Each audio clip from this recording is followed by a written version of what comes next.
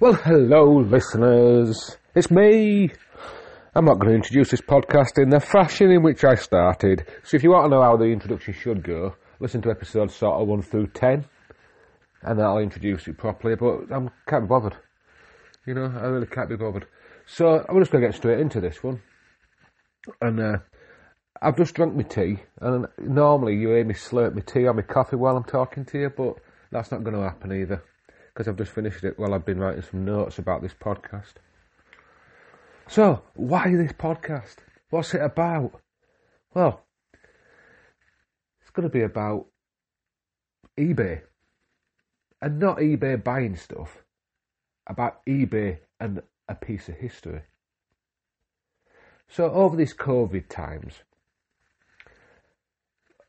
myself, probably like a lot of you, we've spent a lot of time either browsing the internet and binge watching Netflix and Bridgerton, or we've been on eBay buying and selling, or seeing how expensive dancers have got, because people are like selling boats for way too much money. But what do I know?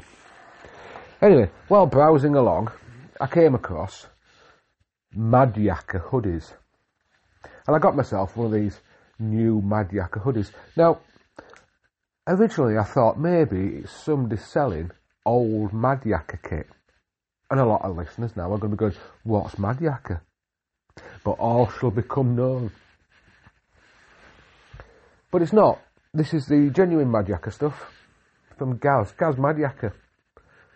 I could tell you his last name, but since everyone knows him as Gaz Mad Yakka, that's what we're going to call him. Genuine Mad Yakka stuff. Now, let's wind back the clock a little. Let's wind it back to 1996. There's a shop up Charlie Way called the Chill Factor. I remember seeing the adverts in magazines, and you'd hear talk about them on rivers and stuff like that. We didn't have social media then, we didn't have the internet, so word of mouth, and every so often you'd see some really weird advert for the Chill Factor. And it was a pretty cool little shop, and you could buy product that maybe you couldn't buy in more reputable, let's say reputable shops. Gaz was always a little bit of an eccentric, and you'd buy good quality gear, and you know, it could relatively easy for Gaz to get in. Bigger shops, maybe they won't get the sort of more underground gear, let's call it underground gear, you know, more stylised gear maybe, or pieces that were like a one-off or two-off that you weren't able to get. Now, when I've known Gaz for a while, but I tracked him down and sort of chatted to him about it, and it turns out that the Chill Factor wasn't even a real shop, it was just out of a garage near his dad's. And also the neighbours complained a lot. So he had to move into it. She got shut down after a year, which is probably, you know, right and true. And then he moved into another shop, into like a proper shop. But Gaz being Gaz, he left the shop one day and knocked over a pile of rubbish, which knocked into like a gas stove, and it burnt his shop down. Now, I say burnt his shop down, I don't know the extent of the damage, he just tells me it burnt his shop. And the reason he nipped out in such a rush was to chat up the hairdressers in the shop next door, so he tells me. But he's quite an ugly bloke, I think. And in those days he had dreadlocks and probably smoking some sort of dodgy cigarettes and stinking of stale beer. So I can't see he was much of a catch. And I know Gaz will listen to this, and he's probably going to comment and tell me that's not true, but I reckon it probably was. Anyway, from that shop he then went to another shop at Chill Factor, and then foot and mouth and various other issues, and the shop finally closed down a couple of years later. But during that time, he set up a clothing brand called Mad Yakka, Gaz Mad Yakka, and he did clothing, which is what he does a lot of now, but he also did paddles, and his paddles were just brilliant. They were in partnership with another manufacturer, Mega, and they do like leopard print, and they have originally they had like carbon shafts, and then they moved on to Skypole shafts, which is what brands like Werner and Robson were using at the time. And I've still got a set of Mad Yakka blades, and they're sat in India. What Gaz was really good at with his blades is designing blade shapes that were a little bit out of left field, They were a little bit smaller. The length of paddles was shorter, so they really suited junior paddlers.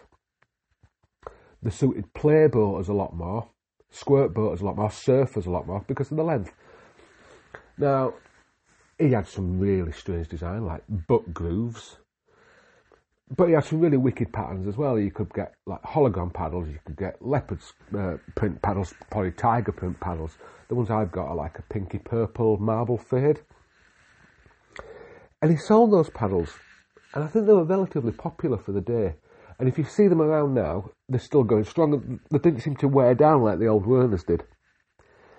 Mine have never worn down. I think mine are like a 194, and they've never worn down, and the shaft is still good. I know that he squashed the oval on the shaft in his mum's oven. But the paddles in the end sort of faded away, and he was left with a clothing brand. And I remember in sort of early 2000s taking a load of his Mad Yakka gear over to Pakistan. Me and Crazy Dave took it over to Pakistan, and we had hooded tops and t-shirts and shirts, shorts, all with the Mad Yakka label on. Now this new stuff he's brought out, and I've just got myself one. It's a really cool, thick hoodie with, padding, and it's a hoodie, big fat necky laced, bootlace ties, not bootlace tie, I'm talking about, the string that pulls your hood tight. Nice thick ones of them so they don't disappear up inside. And it's a really comfy hoodie, happy paddling, sitting outside. It's a bit bulky for taking on multi-day trips, but it's a really cool bit of leisure item. And I'm not doing this as like a plug for Mad Yakka, I'm actually doing this as a plug for the history of the brand, really, because it's a brand that a lot of people don't know about, and it's very underground. Now, Gaz is a little bit of an eccentric character, and we miss a lot of those in modern paddling, and you can listen to previous podcasts, and you'll find that out, that I think that history of paddlers, and there's certain characters that are a little bit wayward, shall we say, and we don't tend to have a lot of those, maybe now in modern times, and 20 years ago, 30 years ago, 40 years ago, these characters were sort of part of the fabric, and the stories on campfires were part of the fabric of the sport. The sport being whitewater kayaking. And maybe we've still got those characters, but maybe because we don't discuss things around campfires like we used to, or hear rumours in eddies, maybe those stories are not the same, maybe they're just not heard the same.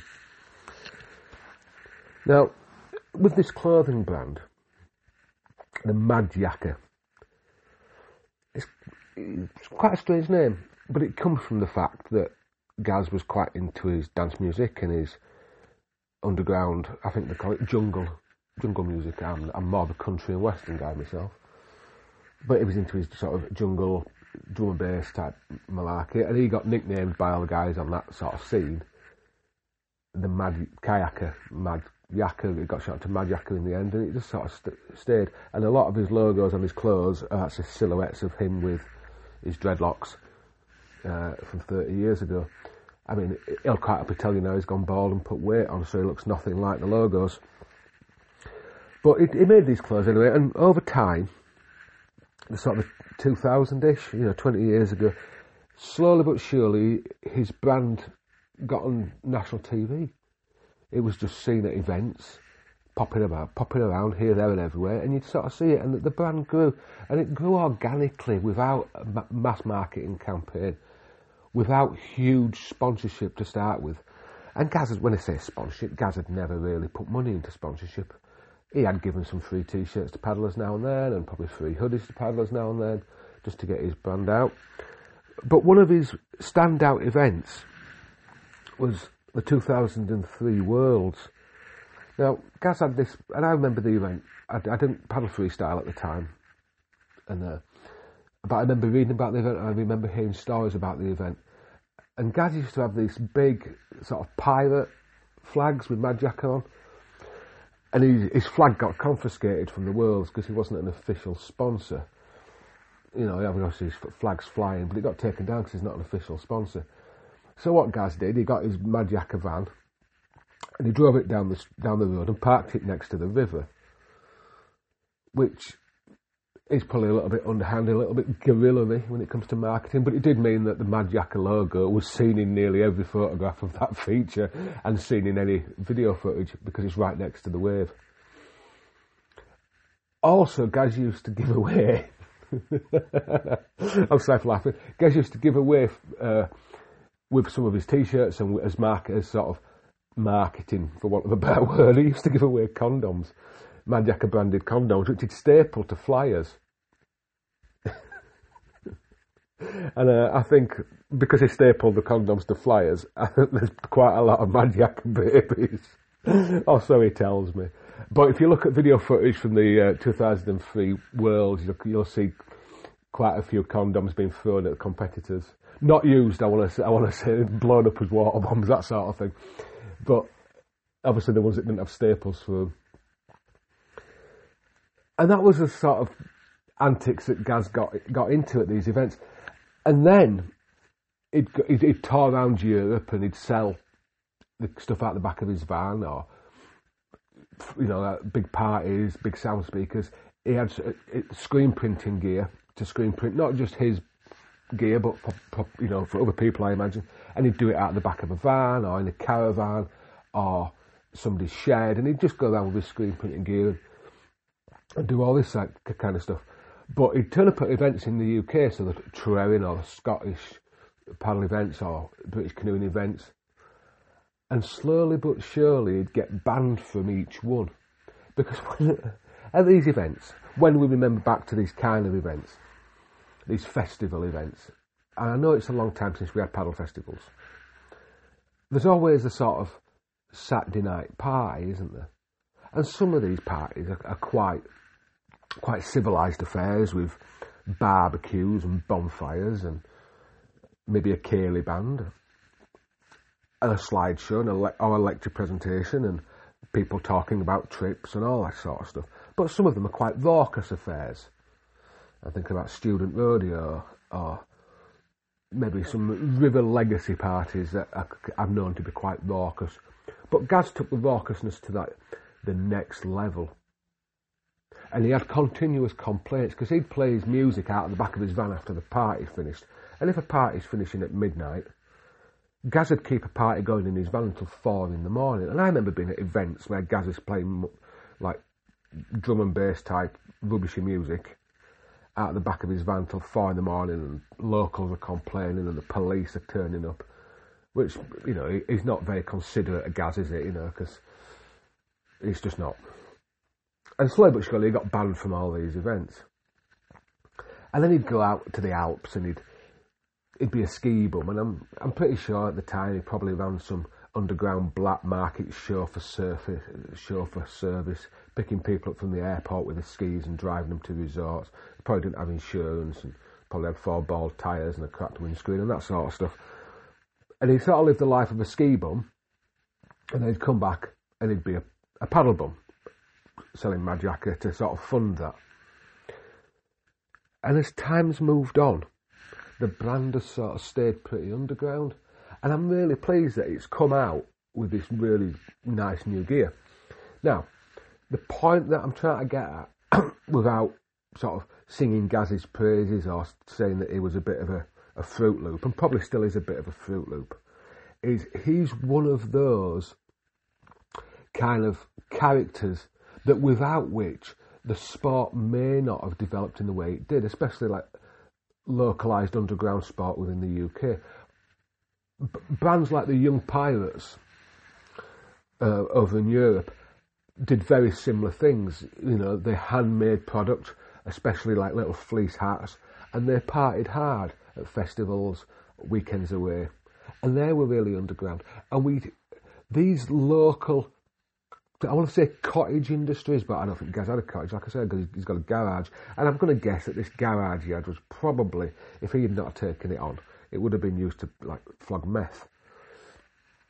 But we don't have the culture around these small independent people trying to cut a path with much larger companies is really, really difficult. And with the birth of the internet, and people wanting things at the click of a finger, and they're wanting to see show reels and wanting to see high glossy images and wanting reviews before they purchase something, because you buy online, smaller products, especially with the backstories and the lifestyle around it, is much more difficult. Now, I'm not saying it's correct, and I'm not saying it's right, and I'm not saying it's just. And I'm not saying that people like Young Pirates and Mad Yakka, are right. I'm not saying that at all. And I'm not saying that some of the parties that the brands like that have, I would say brands, one-man bands and one-woman bands. I'm not saying that the way they promoted a lifestyle is the way that we need the sport to progress. I'm not saying any of that. But it's part of the fabric of the way that we develop a sport and the way we develop festivals. Now, listeners, please don't go out now and start, I don't know, a t-shirt company or a keyring company or a wallet company and go out and get pissed and go to paddle events and just be a idiot, because I don't think that's good for anybody. But perhaps it is time now that we do look at how we can change post-COVID, change the way that our sport is. These stories, these ideologies of the individuals that are the fabric of what we do, that often just get shared now in 30-second clips on social media or 3-minute videos on YouTube or whatever that may be. Perhaps now we need to start looking back and having more folk story conversations. The conversations that we had decades ago around campfires. Perhaps after COVID times, when we're allowed to socialise again, perhaps sitting around drinking a coffee, having a beer, sitting in Eddie's, sitting in a park. It's time to retell these stories again and put new stories in the mix. The times when your friend Billy ran that big waterfall in a club boat with no centre pillars and no footrest, because it's the only boat he could get hold of, and how he progressed from that nervous paddler to be a world champion.